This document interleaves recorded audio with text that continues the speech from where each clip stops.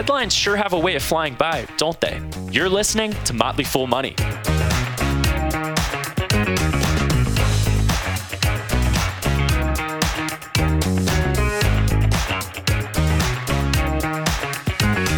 Asit Sharma joins us now. Asit, how you doing? I'm doing well, Ricky. How are you, my friend? I'm doing excellent. It has been a big day for the bank watchers and investors, with several big ones reporting today. But let's turn our attention to Charles Schwab, the multinational financial services company.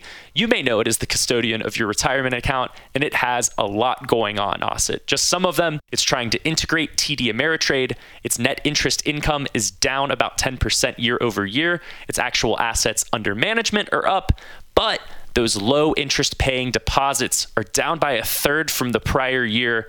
The stock is up 13% this morning. What do you think its investors are cheering?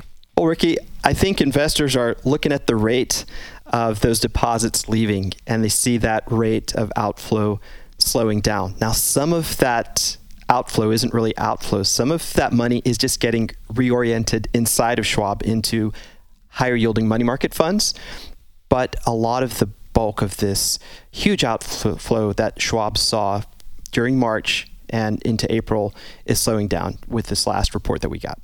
Yep, Schwab is working through a balancing act, it seems. A while back, there was a huge bearish sentiment around Schwab, basically that it may have been the next domino after Silicon Valley Bank, after many depositors fled that tech-focused bank. But it may be proving that it's not quite the same story for this giant with $8 trillion under management. That's true, Ricky. And even when you look at the balance sheet in terms of being a bank, Schwab's assets don't look a lot like the banks, which were under so much stress in March and through really the early summer of this year. Their receivables from brokerage clients is a ready money asset. They have available for sale securities, held to maturity securities, which have some unrealized losses associated with them, but they're realizable. They're liquid. There's not a lot of loans that Schwab is collecting in the form of, let's say, residential mortgage loans or other types of commercial loans to businesses. They're not really in that line of business, as are most banks. So when you look at the quick assets that Schwab has against demands that could come in the form of deposits leaving the bank, they stand on pretty square ground as far as I can see. Yeah, but they do have to take out some more expensive debt. The Schwab has lost $140 billion in deposits over the past year. Right now, it has about $50 billion in cash on hand. That means the company has to take out some higher interest debt in order to pay that cash sorting. That means issuing CDs, higher yielding offerings. Do you think this is a long-term problem, or are they taking care of this issue? Yeah, Ricky, I actually don't think it's that much of a problem for them. I mean, they have had to, as you mentioned, issue, I think it's a couple $2 billion of debt. But there's a strange dynamic going on, again, related to the balance sheet. This time last year, Schwab was obtaining an average yield of about 1.5 percentage points on its interest earning assets. Today, it's earning around 3.25% on a smaller base. But the difference in that average rate is generating enough interest income that they're making up the difference, even as they still have a lot of interest liability on their books. So when you look at the net interest revenue that Schwab was able to generate in this last quarter on a percentage basis, that net interest income is actually moving at a higher rate. And since those balances are big, as you point out, that balance sheet is so large, they're covering their obligations. And I think over time, given the sort of liquid complexion of the assets that we talked about, there's really not a lot of fear here unless we get into this extreme stress banking scenario that Schwab can't stay whole as it did in March. So I think what you're getting at, those huge assets, and of course in the trillions of assets, that's when you're talking about assets under management. That on the brokerage side, plus this banking solidity, I think means that, yeah, the short-term implications of having to take on some more expensive debt will get worked out as we, let's say, fast forward about 3 to 5 years from today. Plenty of other banks reporting today, Morgan Stanley, Bank of America, PNC included. Any takeaways from that group? Yeah, I just think big banks are getting it done, right, in different ways. Bank of America, which we expected maybe to have a higher net interest income margin in the past quarters, finally showed some this time around, so investors cheered that. Looking over at Morgan Stanley, to me, they actually whiffed a little bit on their net interest income component, but they have a lot of great momentum going in private wealth management, in assets under management. So the bigger banks have many tools at their disposal to make shareholders happy in a time like this. I will say, Ricky, as you go down in asset size from these really huge banks that are reporting now down to the regionals, even to community banks, publicly traded community banks, which I like to invest in here and there, I think we'll see a more mixed bag as we go on. And maybe later in the earnings season, if you and I have a chance to get together, we can pick apart some of those smaller bank earnings. But so far, so good at the outset of earnings season. Let's do it. Today was the deadline for the Activision and Microsoft deal, but in the words attributed to Douglas Adams, I love deadlines. I like the whooshing sound they make as they fly by. That seems to be the case for this major deal. Asit, Activision could receive a $3 billion termination fee if the deal doesn't get done. If you're an Activision shareholder, at this point, are you rooting for the deal to get killed? I mean, maybe. I'm not a shareholder myself, but you look at what Activision has done over the years, and even though we know they've got some problems at the top, the culture at Activision isn't that great. This is a company that's become really good at extending franchises. There's a recurring revenue component to Activision, which is very impressive and attractive. So if you had $3 billion to just fall on your balance sheet that you could put aside for further innovation, would this be a company that current shareholders would want to hold on with that cookie dropping there? Potentially. I still think, though, this deal is going to close, and I think Microsoft is going to get ever stronger. We probably should talk about why the deal didn't close today. Yeah, why is that? Yeah, so Microsoft was seeing some momentum. The FTC had come in and tried to stop the deal, and a federal court said, no, we're going to let this proceed. Now, I should say the FTC is still in the game trying to sue to prevent the deal from closing. But it looks like it's moving to closure. Now the issue is that Microsoft has one wrinkle left, one major wrinkle, and that's to be able to convince UK regulators that the two companies should merge. Yesterday, Microsoft and Activision convinced the UK's Competition and Markets Authority, or CMA, that they needed a little bit more time to work out the issues that were stymieing them from a regulatory standpoint in Britain. So the CMA granted 2 months in which the parties can try to make British regulators a little more happy with the deal, but there are some pieces, falling to place that indicate this will go through. And Ricky, you mentioned one of these to me, which is a deal that Sony and Microsoft signed over the weekend. Yeah, Microsoft signed a 10-year deal with Sony over the weekend in order to keep Call of Duty on PlayStations. And some of the gamers were skeptical about this because Microsoft has a history, or already has, acquired gaming companies and then made future games exclusive to the Xbox deal. In the case of Sony, though, do you think this is a business decision, a token for regulators, or both? I think it's more token for regulators. I think that Microsoft has an interest in not trying to totally kneecap Sony. After all, it is an extension for their games, right? The Sony devices. But I think at this point, Microsoft is just really itching to go ahead and make these companies merge. And when they look over the total live stream of the revenue here, it's almost cutting off your nose to spite your face if they don't do a long-term deal with Sony. But I do think there's just a little undercurrent here of still ill will between the parties. It makes a little bit of business sense, but it makes a lot more regulatory sense to sign up for 10 years together. It always surprises me just how large the gaming industry is, or the video gaming industry. Activision's Call of Duty Modern Warfare 2 was released in November of 22. It made $1 billion in 10 days, Asit. That was 150 million more than Avatar: The Way of Water did internationally. I heard a lot more about one of these than the other. Ricky, this sort of blew my mind when you shared that with me earlier. And I must say, time changes, things change. Several years ago, the people who are staying home now playing these games would have been out in the theater for the big Avatar release. Not that they weren't. I mean, it did pretty well, but it's just not as visible how big an industry is to most of us, how much time is being spent, and how much free cash flow companies can generate off of folks playing these interactive shoot-up games with each other. Asa Sharma, always appreciate your time and your insight. Thanks so much, Ricky. Always love to come on here.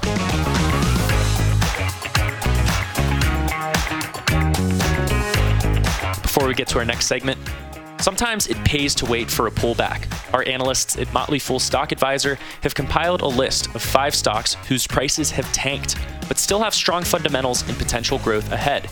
Just one example is a company that lost more than 3/4 of its value despite showing surging revenue. We're revealing this stock along with 4 more in our new 5 pullback stocks report, available for free only to Stock Advisor members. Simply go to fool.com/pullback to learn about these stock picks. We'll also include a link in the show notes. Now, you've got questions, he's got answers. Robert Brokamp takes your questions about student loans, 529 savings, and target date funds. Our first question comes from Bill. I've come across some ETFs that invest in options on broad-based index funds. They seem like cheaper versions of what many annuities are trying to accomplish. Have you checked these out? Do you think they are good investments for retirees? Well, Bill, there are lots of types of annuities and ETFs, but what I think you're referring to are equity index annuities and then some so-called buffer ETFs that are trying to do the same thing these equity index annuities are trying to do. So let's start with the annuities and how they work. Basically, what they're trying to do is capture the upside of the market, but limit the downside, which sounds great, but the upside is limited. Sometimes these annuities are like, your account will grow if the S&P 500, for example, goes up, but only up to 8%, and it usually doesn't factor in dividends. But in exchange for limiting the upside, if the market goes down, you won't lose money, or there's a limit. You might just lose 5 or 10%, but no more than that. So it all sounds good. The problems with the annuity part is that with all annuities, the costs tend to be high, both in terms of the annual expenses as well as the commissions that are paid to the insurance agents that sold them, but they also tend to be pretty illiquid. Meaning that you can't access your money when you need it often. There's often a limit on how much you can take out in a specific year. So there are some ETFs that have come along that are trying to do the same thing. Again, give you some upside, limit the downside. And they're able to do it cheaper. The annual expense ratios on these ETFs are about 0.8% to 1%, and they're more liquid because they're ETFs. You can buy and sell them whenever you want. How are these annuities and ETFs able to do these things? Well, as you point out, Bill, they're using options. They're essentially, what they're doing is they're selling call options and buying put options. Now, I don't want to make this whole thing about options. It's basically a collar strategy. Go ahead and maybe do an online search if you want to learn a little bit more about how they work. But that's how they do it. So again, you're some upside with a limit, but you're limiting the downside. And because these ETFs are relatively new, I don't want to come out strongly for or against them. If it's attractive to you, I think it is certainly worth investigating the ETFs versus the annuities. I looked at a few, and some definitely held up pretty well last year. And remember, last year, stocks were down 20 to 30%, and bonds were down more than 10%. Others didn't hold up so well. So you definitely want to look at how they've performed in good times and bad times to see if they're doing what they say they'll do. But here's the deal. If you want a portfolio to go up when stocks go up, but you're willing to cap the upside in order to get some downside protection, there's another way to do it. And that is not invest your entire portfolio in stocks and have some invested in cash and bonds, which essentially accomplishes the same thing. So I think that's the way most people should go. I'm in a rare bunch these days that will still be drawing a pension in retirement. I'm 32 years old, and after 30 years at the job, my pension will be approximately 50 to 60% of my monthly income, based on the average of my highest paid 3 years. Additionally, I contribute 18% of my income into a 401k, and I put half of every raise toward those savings. Does my pension allow me to be riskier in my 401k? How would it affect your financial planning? From JS. So, Jess, you're definitely indeed in the minority, especially when it comes to private workers. According to the U.S. Bureau of Statistics, in 2022, only 15% of workers in the private sector had access to a defined benefit pension. However, 86% of government workers had access to one. So if you like the idea of a pension, you might want to work for the government. As for your question, anything that adds diversification and maybe a level of stability to your overall financial picture theoretically allows you to take more risk in your portfolio. So this could be a pension, but it could be other things like maybe rental properties, side businesses, maybe a trust fund. But before you get too aggressive, you do have to do some thinking about how much diversification those assets really provide and how they possibly might all struggle at the same time during an economic downturn. Now, with a pension, the good thing about a pension is it's sort of like a big holding in bonds, right? They pay you a certain amount of interest, and they usually don't go down when times get tough. But you do have to factor in the strength of the company or entity backing the benefit and its funding status. So, a pension from the federal government is a lot safer than a pension from a struggling private company with an underfunded pension. So you definitely want to keep tabs on your pension's funded status. And with private pensions, you generally have an annual report that you could look at to get the funded status. All this said, you're 32 years old. So even if you didn't have a pension, you probably should be investing rather aggressively as long as you can take the ups and downs of the stock market. Plus, a lot's going to change between now and when you're in your 60s, right? The company offering the pension may struggle, or you may switch employers in a few years, in which case your pension really won't be very significant. So at this point, I wouldn't think too much about the pension, and you keep doing the other excellent things that you're doing, which is saving 18% of your salary, which is great. Most experts say you should save about 15%, so you're doing even better. And you're saving half of each raise, which, as we've talked about on the show, was an idea from one of our listeners. And that got him to a point where he was saving 40% of his salary by the time he reached his 50s and allowed him to retire early. So both of those are great. Now, if you're still working for this employer down the road, maybe your 40s, certainly your 50s, and the pension looks like it's in good shape, then you can factor it more into your retirement plan and your asset allocation. Hello, and thank you so much for sharing your experience and expertise. I'm learning so much more in the past year and a half of being a listener than I had in the previous 30-some years. Thanks.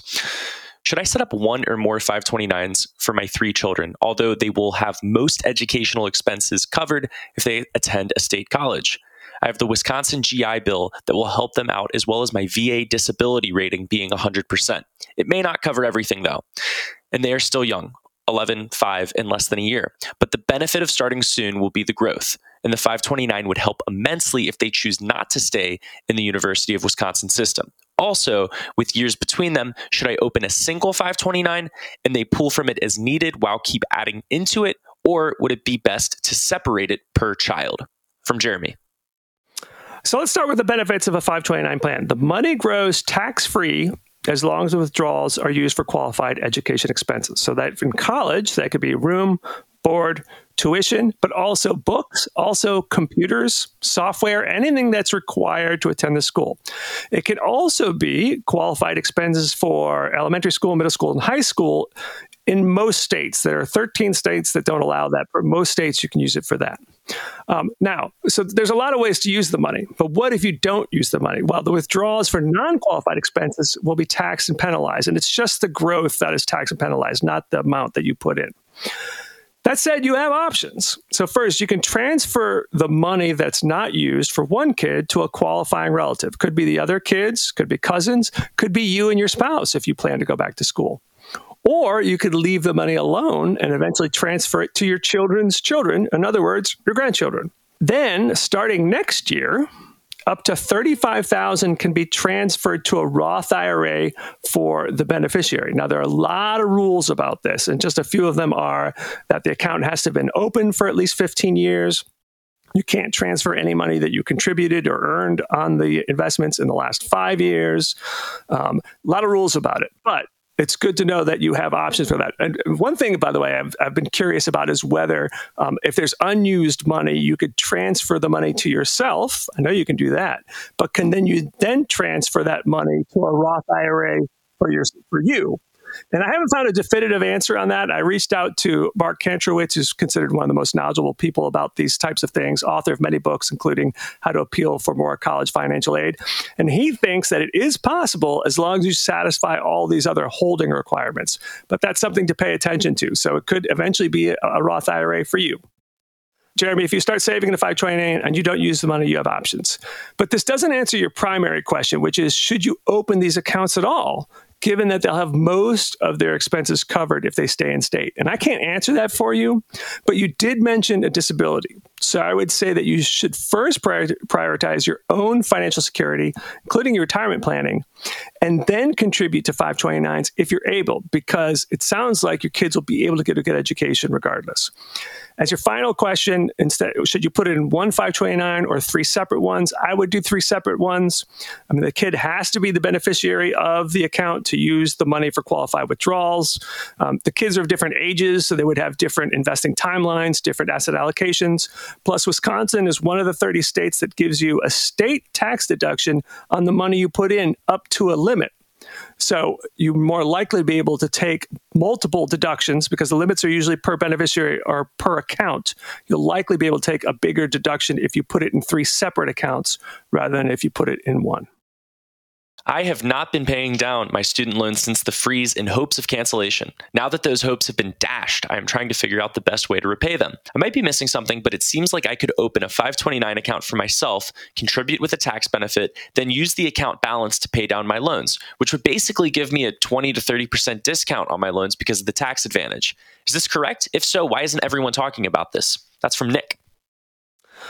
So you're right, Nick, about the ability to use 529 money to pay off school loans. It's a $10,000 lifetime limit. So it's not a lot, but it's still very helpful. I'm a little curious about where you got your math in terms of the 20 to 30% discount. I'm guessing it's possible that you believe that you get a federal tax deduction when you contribute to a 529. And if that's what you believe, that's actually not the case. There is no deduction federally for contributing to a 529. Now, you might get a deduction on your state tax return. Sometimes you have to contribute to the state's 529. Some states will allow you any deduction if you contribute to a deduction for contributing to any 529. But that's not going to give you a 20 to 30% discount. The highest state tax rate in this country is in California. That's over 13%, and you have to make over $1 million for that to happen.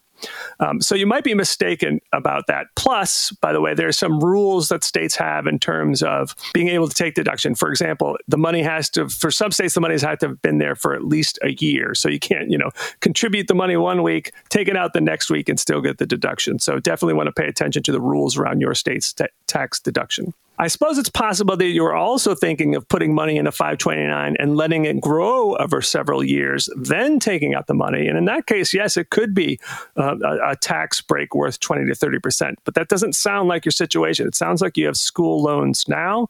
And if that's the case, I think it's just better to take the money to pay off the loan rather than put it in a 529. Last question comes from Abram. I'm 28 and love the show. I'm interested in why target date funds are recommended for retirement accounts over S&P 500 index funds. It seems the index funds are more stable and consistent, but it's better to stay in target date funds since they make aggressive investments early on. That's an interesting observation, Abram. You at your age would be looking at like a 2060 target date fund. It'll be very aggressive. Like all target date funds, it'll be a mix of stocks, cash, and bonds, although the vast majority of it will be in stocks at your age. International, small cap, large cap, growth, value. And I can see how someone looking at one of those type of target date funds would see it as less stable than an S&P 500 index fund because over the last decade and even more, really, U.S. large cap stocks, like the stocks in the S&P 500, have been the best investments. So anytime you had thrown in something like international or small cap, it would seem less stable and certainly not performing as well. However, one of the benefits of the target date fund is that it does gradual rebalancing and gradually gets more conservative as you approach your retirement age. So if you were looking at more like a 2030 or 2040 fund, those actually would be more stable than an S&P 500 index fund. there are some arguments about whether anyone your age should be in a target date fund, because like I said, they do have a little bit of cash and bonds, and anyone who's 28 and has, 30 to 40 years till they retire, should they have anything in cash and bonds? If you can stand the ups and downs of the stock market, maybe not. So you might want to go just with an S&P 500 index fund. But generally speaking, I do like target date funds because of the automatic rebalancing, because they are very diversified, and because they gradually get more conservative on a regular schedule, which is sort of like a one-stop shop investing for most people who really are not overly involved in managing their portfolios. If you have a question for the show or Robert Brokamp, email us at podcasts, that's podcasts with an S, at Fool.com.